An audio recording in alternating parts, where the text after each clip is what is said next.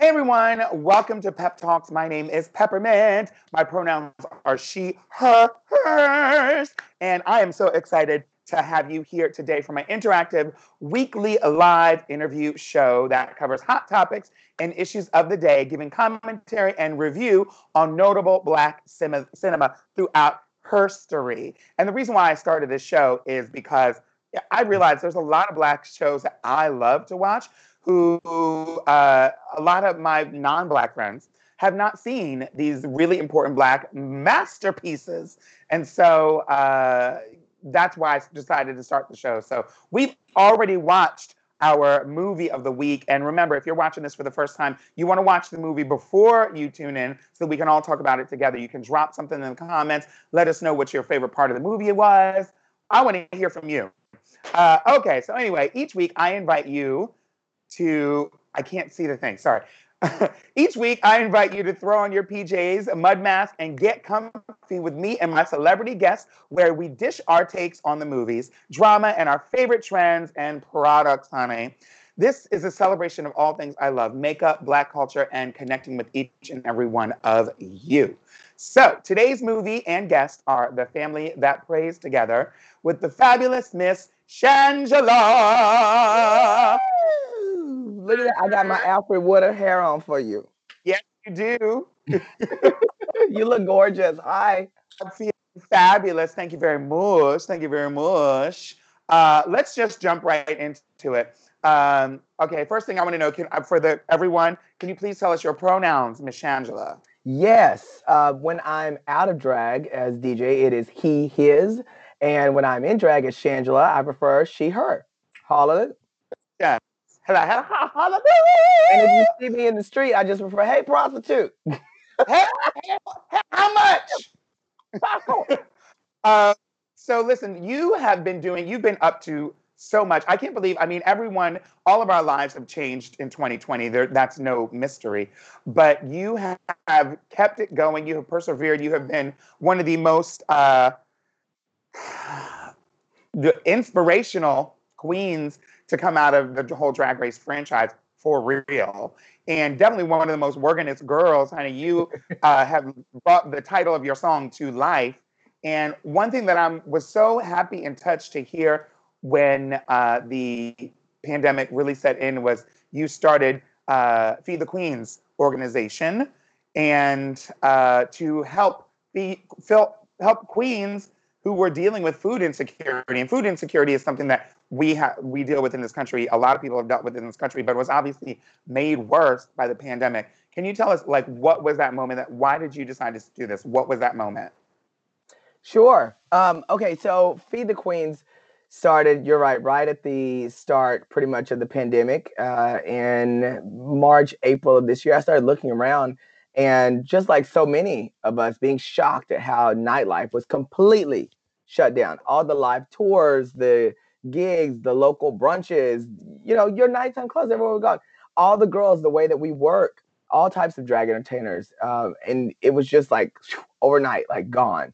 And we didn't know how long it was going to be, but as we started seeing it like month after month after month and things not reopening, I was looking around too, like a lot of us, and going, what can I do to help?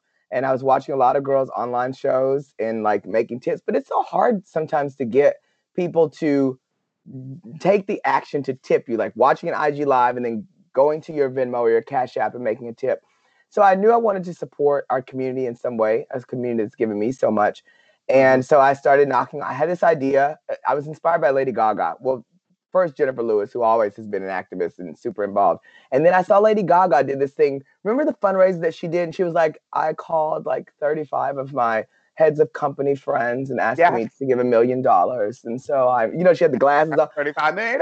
Yeah. And I was like, you know what? I bet I got friends with money. Now, I didn't know if I got out 35 with $1 million, but I knew that I would have some. But you got $1 million with $35. Hallelujah. Look at you better, mathematician, bitch. So I knew that I could, at least pull together something with my friends and my fans and the way we like to support. So I started knocking on doors. I had this idea to help people because also I was going to the grocery store a lot here in my hometown of Paris, Texas, with a mask. But groceries are expensive. I'm used to eating out a lot because I was on the road all the time. But even in going to the grocery store, I'm like, bitch, I just left Walmart, and these 2 bags cost me like $80 for 2 Girl, don't bags. try to buy a box of cereal, $7 now. Thank Don't you. get If me you want the started. Cinnamon Toast Crunch. Now, if you just want Crunchy Squares, that's a whole different kind of cereal. Yes, honey. But they don't have that in all grocery stores, honey. You ain't gonna get Crunchy Squares in every neighborhood, honey. No, you're not. Okay. No, you're not. So I was like, we're gonna be hit with hunger in the drag community. So I wanted to definitely do something that paid attention to that. So I started knocking on doors, and the Actors Fund opened up theirs to me and said, look, we'll help you run this program. We're going to do it at zero cost, because a lot of even charity organizations, to keep running, they say, okay, we'll help you do it, but 30% of the fundraising that you do, we're going to have to use for operating costs. I was like, dang. So I came up with a goal to raise about $100,000 to provide food grants to out-of-work drag entertainers. And initially, we didn't know how long that this pandemic would be lasting, but we see that we're still in it, and we're about to get hit with another wave, and unemployment rates are super high, through the roof, and the money that the government had been providing people is being cut down, and who knows when they're going to reach decisions on stimuluses and all that. So people even still are getting hit. So thankfully, due to the support of HBO and also so many friends and fans who did a fundraiser recently, we've raised almost $90,000, I believe, in order to provide food grants. Now, the bigger thing is now getting the word out to people. They need to go over to feedthequeens.com. Any drag entertainer, Pep, any drag entertainer that's been put out of work due to COVID-19 can go to feedthequeens.com. There's a button there for Queens. It says apply. Click it. All you have to do is provide 3 examples to show you were a working drag entertainer within the last year. Okay? All right, honey. And so a flyer with your picture on it, upload. A link to your Instagram, or you performing at the club, upload. A link on YouTube, or you performing, upload. Just all you gotta do is put the link in there, copy paste. 3 of those, and once you submit, and if the info checks out, you will receive in your email a $200 grant that can be used. It's an Instacart card, right? So it's that we make sure that people are using it for food. They can deliver the groceries, you can go pick them up, whatever, but you have $200 to use whenever you want to for your groceries. And if we find that there is no grocery store in your area, because it's for everyone across America, say you live in, Twin Falls, Idaho, and they don't use Instacart, then you will receive a $200 Chase gift card that you can go use at your local grocery store. Okay. And if people want to support the program, they can still go over there and hit donate and support the program to help us Feed the Queens, because we definitely need to support our drag community. That's right. We're going to drop the link in our description, and we're going to actually, because of the magic of TV, we're going to put right here, right now, we'll put the link. There we go. Subscribe. Don't forget to subscribe. Remember that girl back in the day? Renew it. Where'd you go to apply? I went to apply, girl, I went to apply for the food bank. I hear you. Everybody's been here. Well, girl, that's the truth. I mean, to be honest with you, I'll be very real. Like during this pandemic, the beginning of the pandemic, I applied for unemployment. I wasn't working. I went from my SAG healthcare, which got very pricey in between, down to, and then I went to my equity. And the point is, I went on Obamacare, which thank God it's still, I'm very grateful for. Yeah. But everybody doesn't even have the ability to do that, depending on what's going on. And so I'm just really happy that you are able to, that you provided that. And I'm so happy that you got some support. Over almost $100,000 is amazing. If you're watching this right now, please take just a little bit of what you have and go on over to Feed the Queens and donate. And if you're a working queen, yes, ma'am, it's still happening. Apply. It only works it's fashion. if you take advantage of it. It's fashion. Yeah. It's fashion. It's fashion. It's fashion. It's fashion. But it's a fashion. Okay. And if you're watching us right now on Twitch or YouTube or Facebook, check the link in the description of my Twitch profile to leave me a tip and support the production of the show as well, because we are trying our best to keep it going every single week for you and bring you fabulously talented guests to talk like Miss Shangela. Okay, I got a question for you. Between you, Eureka, and Bob the drag queen, who takes the longest to arrive on set for We're Here?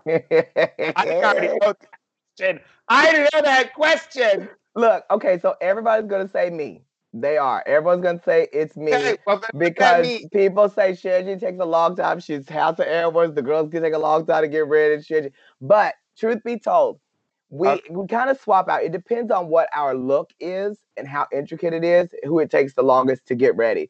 Because I'll never forget the last city that we were in, which was Ruston, Louisiana. I was so focused on being on time. I was like setting alarms early. So I'll be the first one downstairs to film. And girl, I had a bell with me. So I'll show you a video. I'm standing outside ringing my bell going, where? And I had a clipboard. Where's Eureka?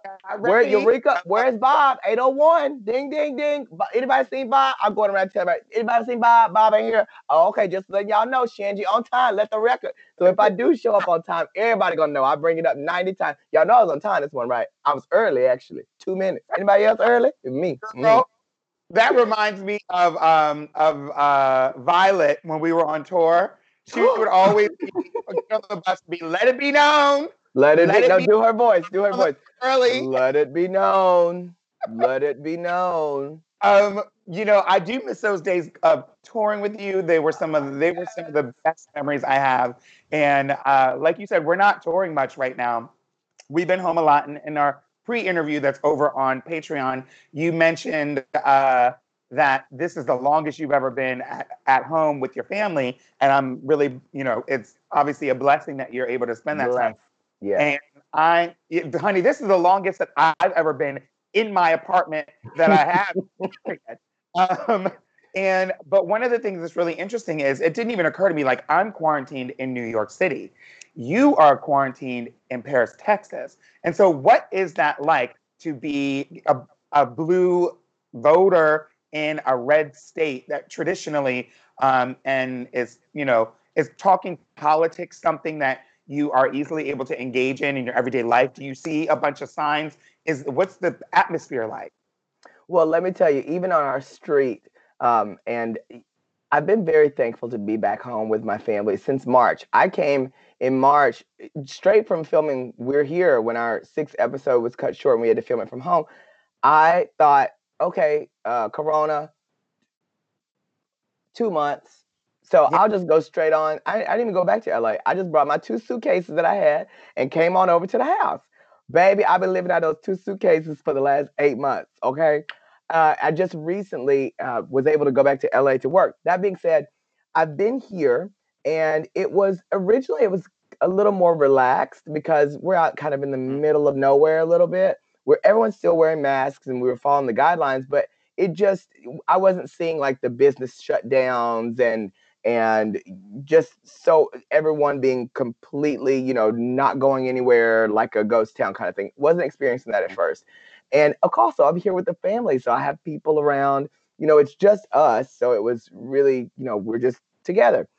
And so that's been nice, but it's been very weird because I am in a very conservative space in Paris, Texas. Our neighbors 3 doors down have a Trump Pence sign in the front and the backyard. Well, of course, that sent me right to Amazon. Backyard. I went to Amazon. I was like, here's the Biden-Harris. I was the Biden here. Look at this. Yes, honey. This is my yard, the Texas. queer flag. Yes, honey. Yes, ma'am. Would it say Texas? Yes, ma'am. It surely does. It's blue. Yes. That's all you need to. It's blue. Yes, it's blue. And I had the Biden-Harris in the front and the back. Since she want to do front and backs, we can do front and backs, baby. We can do front and backs. We can do both sides. Front and backs. We had a Black Lives Matter march down here. Oh, yes, honey. Surely did. The black folks came out for Juneteenth, honey. They was in the back of trucks, Cadillacs. I had made a shirt on the back where I put the Black Lives Matter. I had written it in duct tape because, I can't sew and I didn't have no fabrics or nothing. Yeah. So I had just made duct tape, BLM, and put it. And me and my mama went out there to the Black Lives Matter and took the kids, rang the bells and everything. That's important. That's a moment that they're going to remember forever. I think a lot of us, coming close to November, which is it's coming up in like almost a week now, we are, I'm starting to have flashbacks of 2016. This time, 2016. If Trump wins the presidency, what next? I want to hear from you. What's the first thing you're gonna do? Well, you know what? When you say that flashback to 2016, I remember exactly that night, and Hillary was winning, so I went to bed, and I remember waking up around 11 in LA. I don't remember what time it was. It was late because it was dark, and just seeing the TV that had him with a higher percentage, and I said, I laid there in disbelief, like, say what? No. And girl, when they declared that man the winner, and they showed that video of him walking on that stage to do this, I turned the TV off. Sherman Oaks in LA is where I live, was dead silent. On the night Obama won, honey, it was like fireworks. It was people in the street. I think it was fire. Yes, same in New York, girl. Same in New York all night. It was the ghost, bitch. And I said, it was like, so this year, if doomsday were to go down, which I don't, I hope and pray, and I'm doing everything in my power. You know, I'm over here, Miss Kamala Biden, Kamala Biden. I'm casting out demons, bitch. Kamala. Oh, shut up, Kamala. Oh, girl, I can't tell you something. Go ahead, girl. Bitch, I'm doing everything in my power. I'm telling everybody, you going to vote? Because if you can't vote, you can't speak to me no more. If you don't vote, if you don't got a sticker, if you don't show me a picture of you at the poll, it's called, and if, girl, so that being said, if it were to happen, I think, you know, I do whatever I do. I didn't win Drag Race. I was disappointed. And then I picked up myself and I said, now what? Let's get it going. And that's what I will do. I would be like, okay, that's going to hurt. Now, how do we get his self out? What have we been doing the last 4 years? What do we do? But I'm praying that day even got to come. I think, you know what, to be honest, I might go to Bora Bora, bitch. I might go to Bora Bora. I know everybody says it like I'm moving. Now's a good time. Listen, girl, what is your message to the gays who want to vote for Trump? Aren't we talking about a movie? I could have sworn I came over to talk about a movie. I just messing with you, girl. What I would tell the gays, okay, oh yeah, because we get a chance to tell them before the vote day. Yeah, baby. This is a little special because we are 1 week out from voting. So we got just a little more political than normal. I live. That's okay. I'm okay with that. I'm okay with that because it is so important. It is so very important. So I would say to the gays, as I said in season 3 of Drag Race on the politics episode, from the heart of all the gays. Oh, yeah. So I would say it is so imperative that you exercise your right to vote like no other thing that we've ever done. And we come together to celebrate. We come together to party. We will come together to support Beyonce. So let's all come together to show that we matter this year, that the LGBTQIA plus vote matters, that we can show up in droves. Bitch, we are educated, we are intelligent, and we also have money, some of us, okay? And even if we don't have money, you know, we have a free right to vote. So we need to exercise that and show up in power so they know that we care about ourselves. When people ain't slick, you know, the Republicans and people who oppose the LGBTQ movement and our existence, honey, they are fighting us. They are in a silent and sometimes not so silent war against us. I'm talking about the gays that want to vote for Trump. Oh, them hoes? Oh, no. Baby, I had the other day, excuse me, I was going to the other ones. My bad. I don't even got to speak to them hoes. Let me tell you what. How dog dare you? That's what I would say to them. How dog dare you? Because, baby, let me tell you, I had a friend the other day. You see, had a friend. Come on, catch the tense. Catch the tense. He had the nerve, and yeah, if you're watching this, I'm talking to you, boo. Had the nerve to post on his Instagram, just so everybody knows, I'm for unity. I'm for and I'm also for Trump. Girl, I had to scroll back up because I said, I know damn well this man ain't said that. I know good and bitch.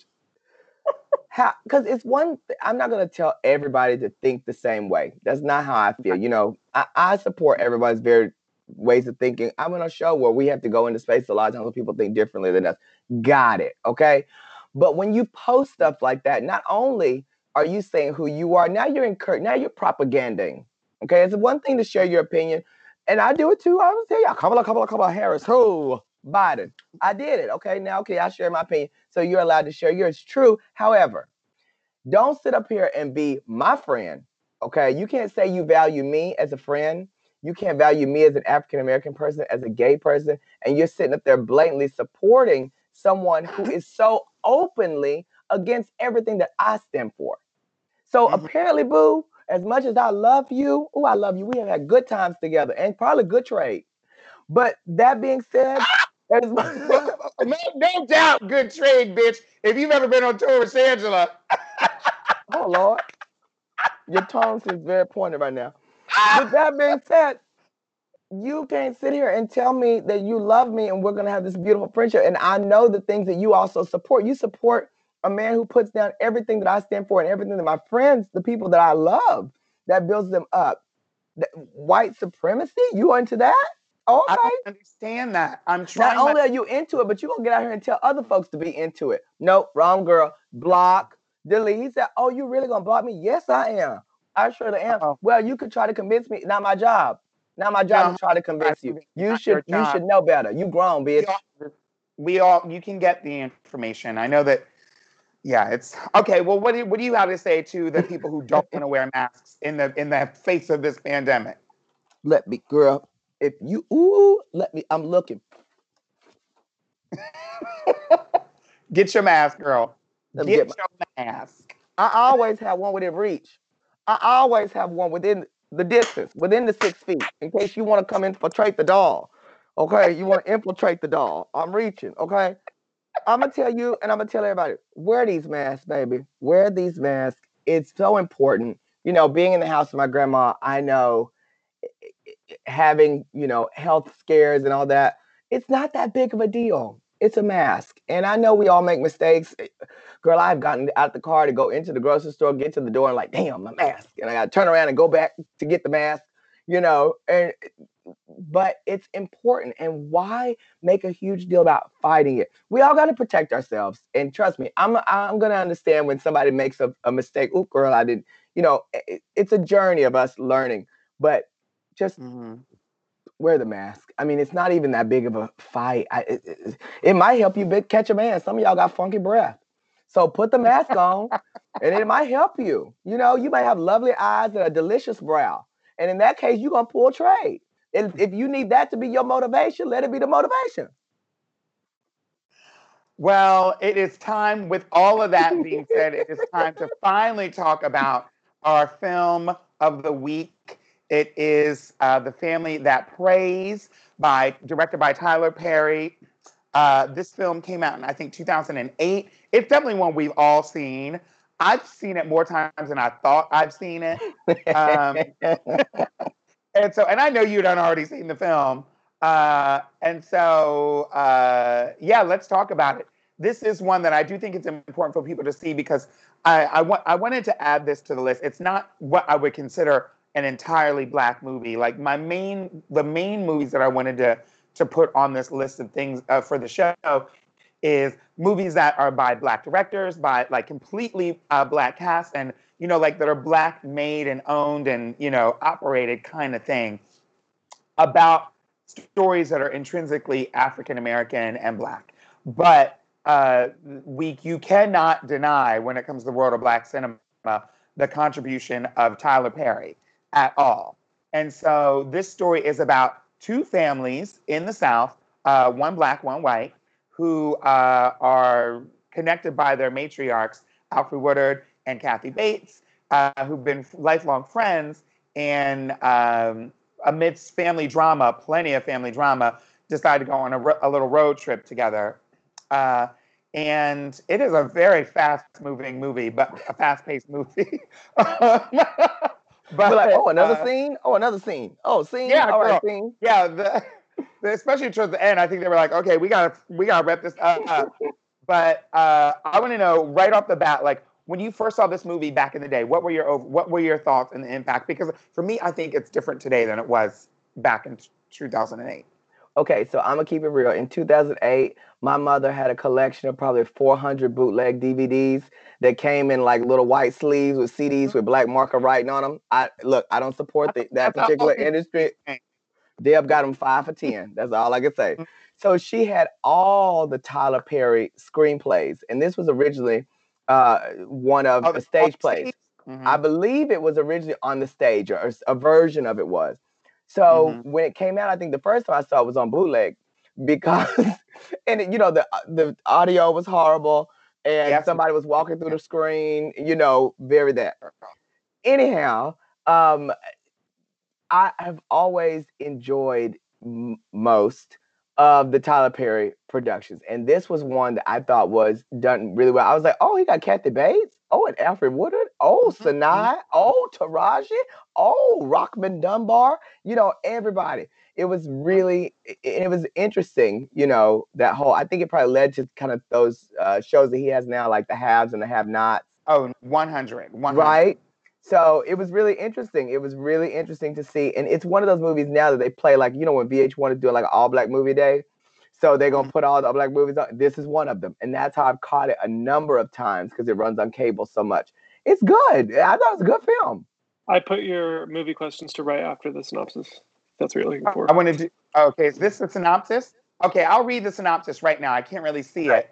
But the synopsis of the movie is... Y'all zoom in for Pep. Y'all know she blind. That looks like Patreon questions. We got some Patreon questions that we will answer in just a little bit, but it looks like I'm not sure if the synopsis is before or after the Patreon questions. The synopsis is after. I think you already read it, though. I didn't read it. Well, it doesn't matter. I won't read the synopsis. I said I'd said it for Murray. It wasn't on the screen. I didn't read it. But let's go back with that. I'll say, how did you like the acting? I think the acting in the movie was really, really good. If you can scroll to that section that we're talking about, please. I think overall, what stood out for me were the performances, like the individual performances. What did you think about that? Okay, so I'm going to lay it down for you. First of all, you had Kathy Bates. I bring her name up a lot. I know she ain't even black, but look, she was in a black film, and she was wonderful. Kathy Bates, phenomenal. Second, I think, Alfred Woodard was, classic Alfred Woodard. It was way better than Steel Magnolias. And I did you see Alfred still? Alfred is classic, I liked it. Sanaa Lathan, I thought, plays that villainous, like, he played Lynn Whitfield-y kind of like, oh, damn, slap her. The whole movie, you like, slap her. I was like, oh, no. And after Love and Basketball, I was not expecting to see Sanaa Lathan play that kind of part, play that kind of role. You know what I mean?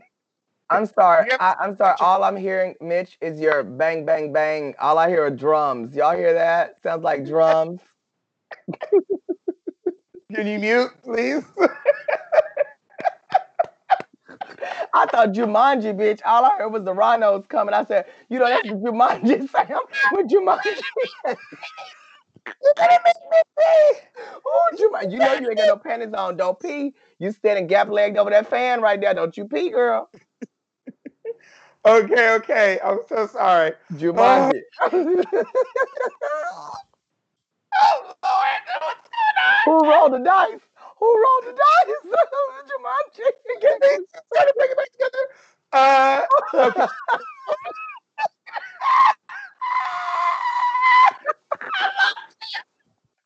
The storyline of the show. Okay. Okay, Lord Jesus. Okay. The family that prays. Yes. Okay, about the movie.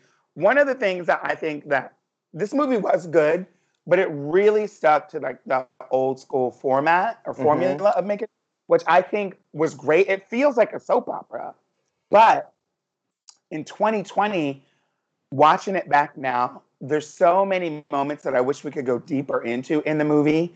It all feels very kind of surface, and it's not a criticism really. I mean, they cover a lot of ground in this movie. Well, this movie made, like, in the U.S. alone, I think like $31 million. And when it premiered at the box office, it was number 2, only behind some movie called Burn After Reading. And I don't even remember that film, to be honest. Did you know Burn After Reading? The title sounds familiar, but I couldn't tell you who was in it. Gives me very sure. international Oscar-nominated piece, but I don't know. But yeah, but you know what? Even with all that money, it is the second least well-performing film from the Tyler Perry collection out of all of them. The second least performing. So like, here's the whole list. Here's the worst. It's one above that. It's at the bottom. Yes. The bottom. Okay. And it couldn't have been, but look, you had great people though. What did you think about Taraji in her role as the sister? Taraji was great. Of course, now after seeing look with Taraji, it's like with Jesus before BC and AD, before Empire and after Empire. Once she's Cookie, it's a whole like she has just come to life in a whole different way after playing Cookie. And this character was more reserved, I think, than Cookie. But I thought her performance was great. She was a supporting girl in this one. She's supporting Sanaa. I didn't like seeing Sanaa in this role, to be honest with you. Listen, I liked her in the role. I'm glad she got the part. I'm not coming for the girl's bag. I'm just saying, to see this type of conniving Black woman, which they're conniving people come in all colors, to see this Black woman in today's world, like this story would not hold water in today's world, because that woman would not be doing what she did in the way that she was, bashing her husband, and it was almost written as if what the real situation that we're going through with race and everything in this world has never happened. It was a weird kind of alternate universe. I don't know. I don't know if I'm explaining myself well. No, you are. I think, here's the deal. Mm-hmm. And I run this back and forth because, working as an actor, as well, over time, we've had roles that we thought, okay, now this is stereotyping my entire community. But, that's what was available at the time. That was what was being written. So I think with this film, it could, looking at it in 2020, feel like, wow, so y'all just had the Black family working for the rich white family, and the poor Black family is over here, and then the Black lady is just the conniving, sleeping with the white man, and, married white man, and doing her husband wrong, and you got, all of these things that are very stereotypical about our community, and it not holding us up in a high regard. I think that how I justify sometimes this to myself is that we just have to have balanced experiences and visibility on screen. Because listen, those people, they exist. And I think when Tyler Perry probably wrote that, he wrote it from an authentic place. But at the same time, if we only have that type of visibility on screen, that becomes what everyone sees us in our community as. So, I think that as long as there's balance, and maybe at the time there wasn't balance and that was the problem, but I didn't have a problem seeing her like this because it reminded me of Angela Bassett in Waiting to Exhale. Waiting to Exhale, yeah. This in those scenes where she's going off and she's like, John, how much are your children worth, John? All of that. She was very like that, but an evil version of her. And I like, growing up. Evil version. Yeah, like growing up with shows like I watched with my grandma, Young and the Restless, Days of Our Lives, Bold and the Beautiful. That was soap. That was soap stuff at its best right there. That was the Diane Carroll, Joan Collins, go on. That's what that was. So, I think the more boring parts to me were Alfred Woodard going to the country club. I was like, where's she going? To the strip club and different stuff. Yeah. Okay. Does this movie hold any relevance to you today, like in 2020, now looking back? Like, how does it sit? Where does it sit in 2020 in your mind? Oh, girl, I don't think about the family that prays. I really enjoyed watching it again. It feels like a trip back to 2008. It is definitely a trip on back. And probably before that, because it feels very antebellum almost in a way. Yeah. Like the scene opens up and romantic it's like, South. The call of, I'm waiting for, Scarlett O'Hara to come out there, Eureka's cousin, to come out there and be like, oh, gosh, darn, I don't give a damn, Scarlett, whatever, I don't know. It just felt very that, and it's just like, movies like The Help as well. But that was a Mhm. period piece. This one didn't necessarily say period. It was supposed to be shot in 2008. I was like, they still living like that? But It's like, yeah, it's very period. It feels like it's way before. yes, it Yeah, it does. feels like that. Yes, it does. Okay, and I want to know, like, how important is it for a lot of our non-white or non-black friends to see black films? I remember, I won't say who, it was a queen, I won't say who, years ago when 12 Years a Slave came out, Ooh. and I was like, we had choices to go and see to the movies, and we had seen all the movies. Like, say there was 5 movies out, and one of them was 12 Years a Slave, and we had seen all the others. And so I'm like, okay, we have to see 12 Years a Slave. It's time. Like, we've seen everything else that's out. Let's see 12 Years a Slave. And she was like, no, girl, I'll just sit home and watch TV. I'm like, girl. And she just didn't want to be brought to, I think, a situation where she would have to see race in a certain way, or see white people being slave masters, or And whatever. if you were to name this queen's initials, what would they be? Oh, girl, don't give me girl. Give me girl. You know why? Because she's the only queen I know with these initials. That's enough. Damn. Let's keep it moving.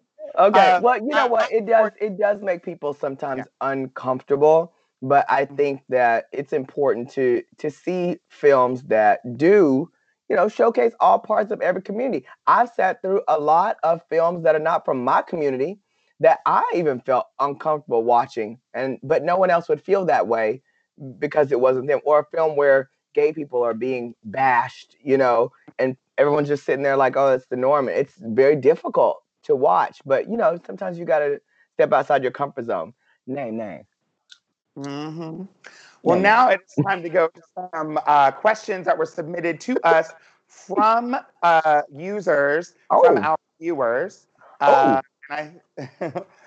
these are questions from people who, I think it's up before this. Yeah. Okay, so here we go. These are some Patreon questions. Oh, cool. Okay. Nelson DePina says, "The Family That Prays is my favorite Tyler Perry movie.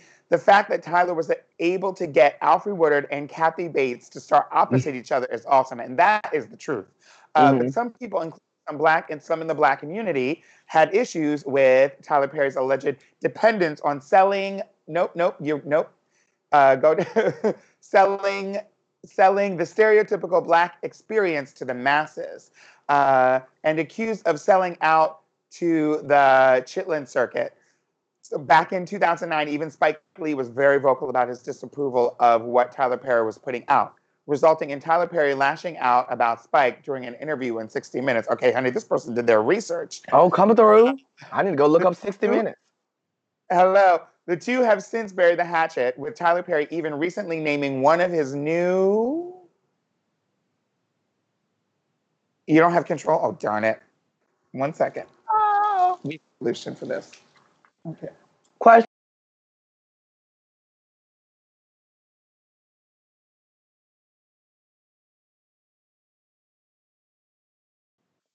Tyler Perry, okay, so the two, after 60 Minutes, the two have since buried the hatchet, with Tyler Perry even recently naming one of his sound stages after Spike Lee.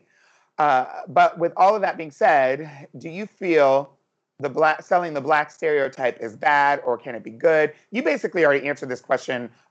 This person says, "I feel the topic has always split the black community in two. I think the Cosbys would be a good example. Half the community saw it as pandering to white audiences with characters that were not living the very real black struggle. And the other half of the community celebrating the characters that were not the stereotype." And so I'm really interested in hearing your thoughts. And you did kind of touch on this a little bit, but would you address what they say? To me, it's about visibility. Look, I think that, Tyler knew there's an audience for this type of writing. There's an audience for this type of soap drama, which is why shows like Empire and all those shows that he has created so successfully, Meet the Browns and all of those things, that they work. A lot of them sometimes aren't my favorite thing, but I can't snatch, some people in my family, my Aunt Sheila, I can't pull her away from a Tyler Perry show. My mama loves the plays. And I'm like, oh, Lord, please don't put that on again. I can't sit there and watch all that, But she loves it. And that means Tyler was very smart, which is why he is a person right now worth $800 million. I don't think he necessarily sold out. I think that he understood there was a market that wanted to see that type of writing. He was selling out these gospel plays all over the country. And a lot of people didn't even see it coming, which is why today this man has been able to buy an entire studio and create opportunities and jobs for so many in Atlanta. Like a city. Have you been there? I went. Honey, no, I haven't been, but I've only seen the virtual tour. So tell us about it. Well, I won't go too far into it. Shanji, keep it to yourself. No, I'm going to tell you, I went with Jennifer Lewis as her guest to the opening of the Tyler Perry studio in Atlanta back in October of last year in 2019. And it was like the celebration of everybody Black Hollywood. It was like the most beautiful family reunion that you would ever want to go to ever. It was inclusive. I mean, like, speaking of gay people like me, K-Way, just so many, out loud and proud Black gay people were there as well to share in this moment. And just to see our icons like Cicely Tyson, Oprah, Debbie Allen, Jennifer Lewis, Anita Baker, the Will Smiths and the Jadas and the Spike Lees and the Denzels, all of them were there. Even Bill and Hillary Clinton showed up. Okay? The honorary Black. Honey. And the honorary Black. Yes, Beyonce and Jay-Z and all, it was just a beautiful celebration of Black. And to have that moment and to walk that studio lot as he was like dedicating all those different sound stages, we walked the entire red carpet. Oh, I saw myself on the Emmys. They did Tyler Perry got honored and they did a package roll and they showed him walking between his head and Jennifer Hudson's head. There my little bush is. I was right there walking behind him. Because Jim was like, come on, let's go. We're going to get up in the camera. Jennifer Lewis, I live. So we walked right behind it, and it was just beautiful. And so when people ask that question, like, was he pandering? I don't think he was doing that. I think he was writing from his perspective. He's a Southern boy. Those are the kind of things that we grew up watching. And it's important to have the Cosbys as well as Good Times, All those types of shows need to show the myriad of experiences that people in the Black community have had, and hopefully that will inspire us to have, be able to have inspirational moments as well to pull yourself up. But what does that look like to people? Some people, it looks like living, in a brownstone in New York and being a doctor. Some people, it just means I'm happy making ends meet, having my family, and looking around us, kikiing and laughing like they do in the Tyler Perry films. So it's just important to have as much as possible. And that's why I think we need to create more content like what you're doing right here, like what we do in We're Here or any of the shows, to have so people see all the different characters and people that make up our beautiful fabric of the LGBTQIA pluses and the pluses and the pluses. Preach on that, sister. And while you're talking about We're Here, first, by the way, I believe y'all are just about to start filming season 2. Congratulations on all the Emmy recognition and congratulations on season 2. I think not a lot of people know that is a milestone. These days, the way that the TV industry runs, we don't always get the news of the second season until right before.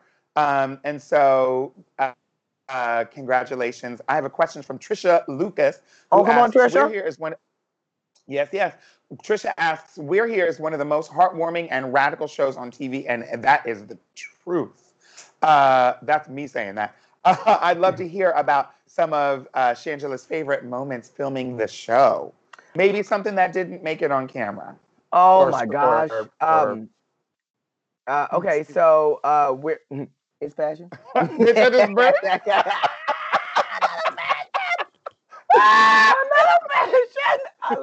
Somebody get Pep got acid reflux. I know y'all. You gonna get a commercial.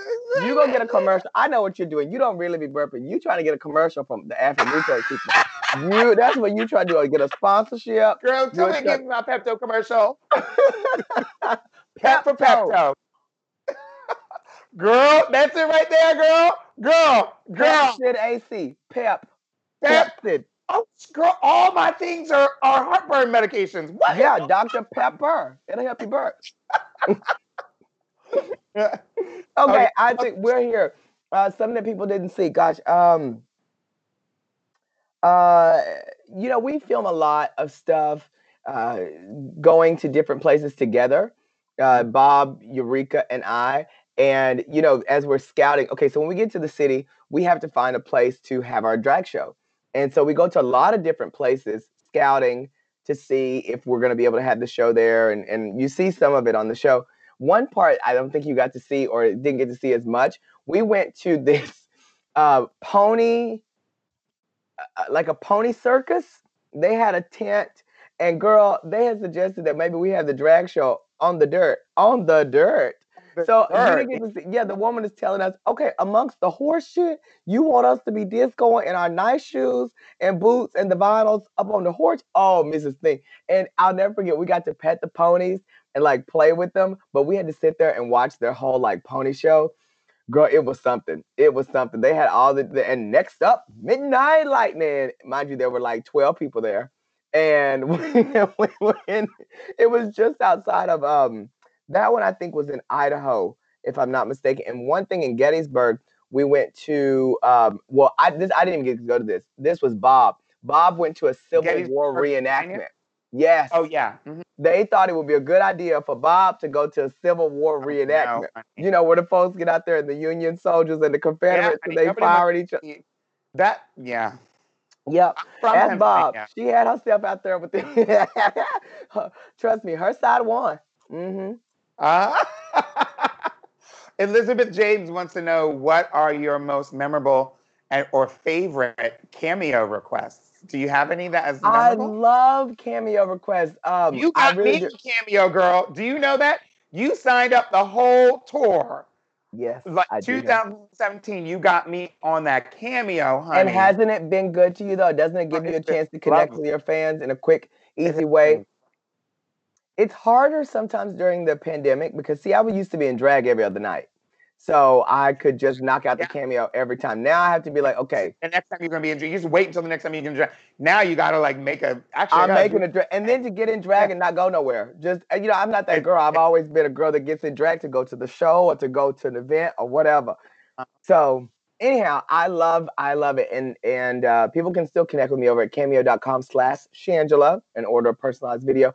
I've had people to ask me to ask their partner a lead in to their proposal. I think that's some of my most memorable ones because I'm like, oh my God, like you guys are inviting me to be a part of like the proposal. I don't want to mess it up, and then I'll end it be like, and get ready because Jonathan has something very special he's about to ask you. It's really cute. That is so sweet. Iggy Von Moon says, hello, Peppermint and Shangela. First off, thank you both for being such a wonderful source of hope and love for those of us at home during quarantine, BLM, the election, and the crunchy year of 2020. That is the most crunchiest year I've ever had. Thank you for all the thanks for Black Queer Town Hall, Feed the Queens, and being yourselves. You are our generation's icons, and you set an example for excellence and hope. As a young binary drag artist as a young non-binary drag artist who's in New York, who's in the works from moving from North Carolina to New York City, what is your advice for me, being someone who marches to the beat of their own drum and a spooky, goofy weirdo? What's your advice? Okay, that's one question. What's your advice for me making a name for myself in New York City? Because they want to be named for themselves, and before you can be the shit. What?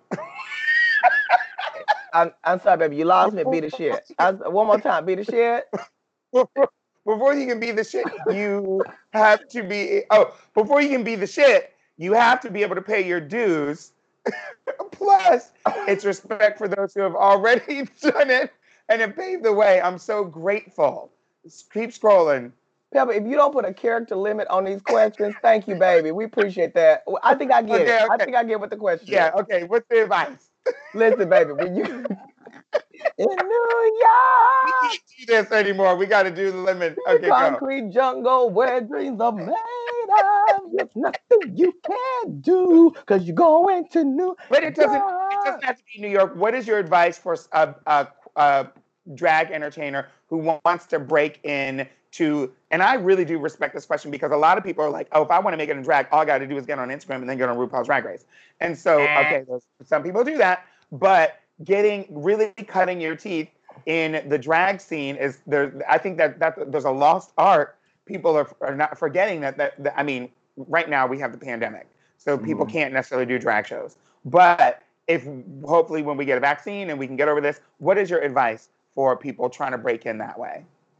I'll tell you like this, and Auntie Shanji loves to keep it real with you, baby. Okay. And people come to me for advice about this topic a lot because they've seen my journey. And I remind them a lot of times, look, it is a journey. A lot of people see us, on television as drag entertainers or out there touring and doing on so many like gigs and events and all that. And they want to be in that moment, but you don't. Some people get handed that moment, but you get the longevity, you get the success in a long career when you understand that it's something that you have to work for. I see so many people these days that want all the fame and all the glory, and they're not willing to do the work. And that could be in any field. And drag is a job. As much it is a beautiful hobby and experience, and it's a fun, creative expression of art as well. If you want to be a successful entertainer, that's different now. If you just want to be a drag queen, you be a drag queen. You can put on the mug. You can tip it. You can be fierce. You can live for yourself. You can be a drag queen. But if you want to be a successful drag entertainer, then you're going to have to put the work into it. And you're going to have to understand that a lot of times you have to take a lot of jobs. Oh, honey, look at Shanji's Peppermint as well. Peppermint, I remember coming to see you in New York. Honey, you know what the grind is like. Okay? We know. We'll get a gig over here. Oh, you want me to come to the gig? Hold on. I can make that one too in the same night, a double check. Let me go on over here across town. Oh, honey, that was gig done. For that. 2-3 gigs. Get up in the morning and do something. If you want to be on television, you about to be in drag for a good amount of time. And especially when I first moved to LA to work as an actor, I was a background actor. Okay? We got paid $8 an hour to stand in the back and be shuffled around. But that's what you did in order to try and work enough to get enough vouchers in order to be qualified to even be in the. I remember when I got my SAG card, I was so excited. So in being in drag, I did $25 gigs. I did $25 plus 2 drink tickets, to get a moment, get on the mic. I remember Laganja. I see, and it also makes me so proud to see girls who work and see them grow. I think about Laganja, Strange's sister of mine. When she was on tour with me and Alyssa, she was deathly afraid right after her season getting on the mic. To get on the microphone. We'd be like, girl, we need you to stretch because we got to change. And she'd be like, I don't want to talk. No, please. No, just let me. And we're like, no, you're going to get out there. You're going to talk. You're going to get on this mic. You're going to stretch. And you're going to look back at that curtain and wait till we're there. And she would hate it, but it helps you to grow. And that's what I would encourage anybody. Don't be afraid to do the work. Don't be afraid of the journey. Don't think everything's going to come with a check. Okay. And not a lot is going to come with a big one, especially when you're first starting out. Okay. Yeah. And I don't want you to be taken advantage of, but come on. First starting out means the first few years of you doing it, not the first few days. And get ready for, it's a growth journey. You got to get better, and you can't walk in. We teach everyone to walk in with great self-confidence. That's a big thing now, but don't get confidence confused with this, inflated sense of self where you think that your shit don't stink or that you don't have anything else. They taught me to be confident. I'm gonna walk in here like I own the place, and I do own the place, and nobody can tell me nothing. No, baby, that's not what I said. I don't know what the other girls told you, but that's not what I said. I said be humble and learn and look around and grow, because drag is a people business. Okay, this thing, you moving from New York to North Carolina to New York, you about to be a little fish in a gigantic pond of established entertainers. That shouldn't scare you, but it should inspire you to know that you're going to have to work to really stand out, to make a name for yourself. And you can do it. Because trust me, I came to drag not knowing much other than, I like to be on stage and I love to entertain. I learned as I went along. You can learn too, but you got to be ready and willing to do it. The work. It's the truth. Just another reminder, if you were just tuning into the show earlier, before the show even started, we talked about my love for Bubbly, caring for our grandparents and our health. Yes, Bubbly. Where's my Bubbly? Bubbly. Yes. Mitch, can you move that? Caring for our grandparents and their health. Shangela teaching family members at home during COVID. The hashtag Justice for Shangela. 2020 vibe. Black Queen getting what is theirs. And Shangela is out. Shangela is shook. YouTube special. And sneaking out of the hotel during the filming of season 3 for Stacey Lane Matthews' birthday during Drag Race. Nobody knows about that. And so if you want to watch that, head over to my Patreon, where you can also find other exclusive behind-the-scenes videos and full episodes of Pep Talks. All right. Okay, now this, here we go. So this is the segment of the show that I like to call my favorite products of the week. This is a skincare item. I actually haven't talked about this yet. It was sent to me by surprise. Sometimes people just send me things and I'm like, oh God, what is that in that box? Ooh, come on, famous. Yes, I did not get paid to do this, but I figured I would check it out. It is from Pharmacy. And the product is called Green Clean. What is it? It's a cleanser. It's a cleansing balm that melts your makeup away. It's a makeup melt away cleansing balm. Oh, girl, it's a makeup melt away cleansing balm. I already knew what it was. It smells, I can't figure out what it smells like, but it smells so familiar. And so if you can, if anybody gets it and you can figure out what this fragrance is, then let me know, because it smells like some other product that I've smelled, and I can't place it because it's not usually like a face cleanser, but it's like some kind of food or something. I don't know. Anyway, well, the amazing thing is if they smell it, then they know they ain't got COVID. Hello. Oh, hello. It is wonderful. This is also an amazing thing. It is, it's a feature. I guess it was featured in Allure magazine in 2017, but this is a new box, 2017. And it's great. We got some extra boxes. Send it to Peppermint. Hello. You got check back in that 2017 shelf. Anyway, if it ain't broke, don't fix it. It looks good. It looks good. And it melts the makeup right off, honey. Eye makeup, all that kind of stuff. Very, very, very good. So check it out. Pharmacy Green Clean. It's just so wonderful. And I'm really, really digging it. And so I'm going to keep using it. I've been using it for about 3 weeks. It's been my only makeup remover here where I'm not at home. I'm in Canada. And so it's been my only makeup remover here. And it has been fabulous.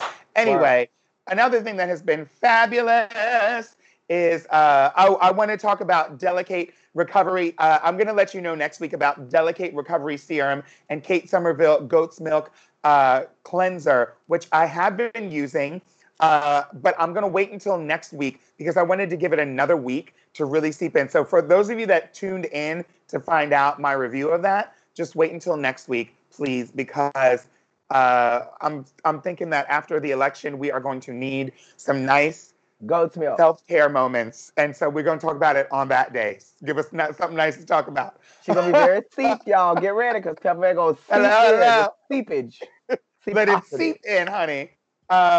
So just to recap, if you are just joining us. Yeah, just seep if you are just joining us, head on over to my Patreon to see everything that you just missed. And of course, on the Patreon, you can see the entire show and some before the show moments that are very, very good. Anyway, this is the end of the show. Next week's guest is Sasha Velour, and we are talking about Boomerang. And so if you want to be up to speed, make sure you watch it yourself before so that we can talk about it next week and you can put your chat in, your comments in the chat. You are not gay. He's gay. He's gay. My brother is gay. I know gay. That's good. That's my great sound.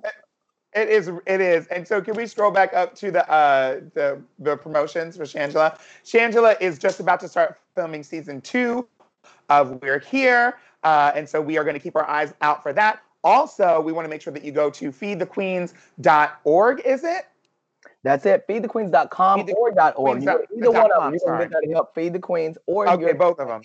Please go. And that's every type of drag entertainer. Drag king, drag queen, our fabulous drag trans community. Anybody in the drag, the bonnets, everybody. If you are a drag entertainer, go to feedthequeens.com. Hallelujah.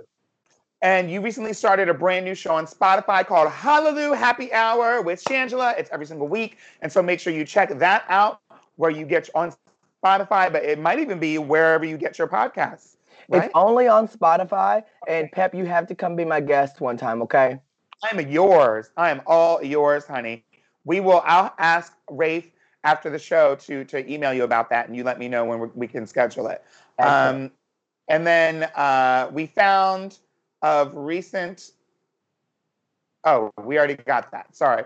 Us and this teleprompter today, y'all. We got a lot going on, but the most important thing is that y'all tuned in. Thank you so much for sticking with us and watching the show. Make sure you tune in next week. Shangela, you are amazing. Thank you so much for being my guest on Pep Talks. And everyone, take care. Mwah. Bye, y'all. Hallelujah.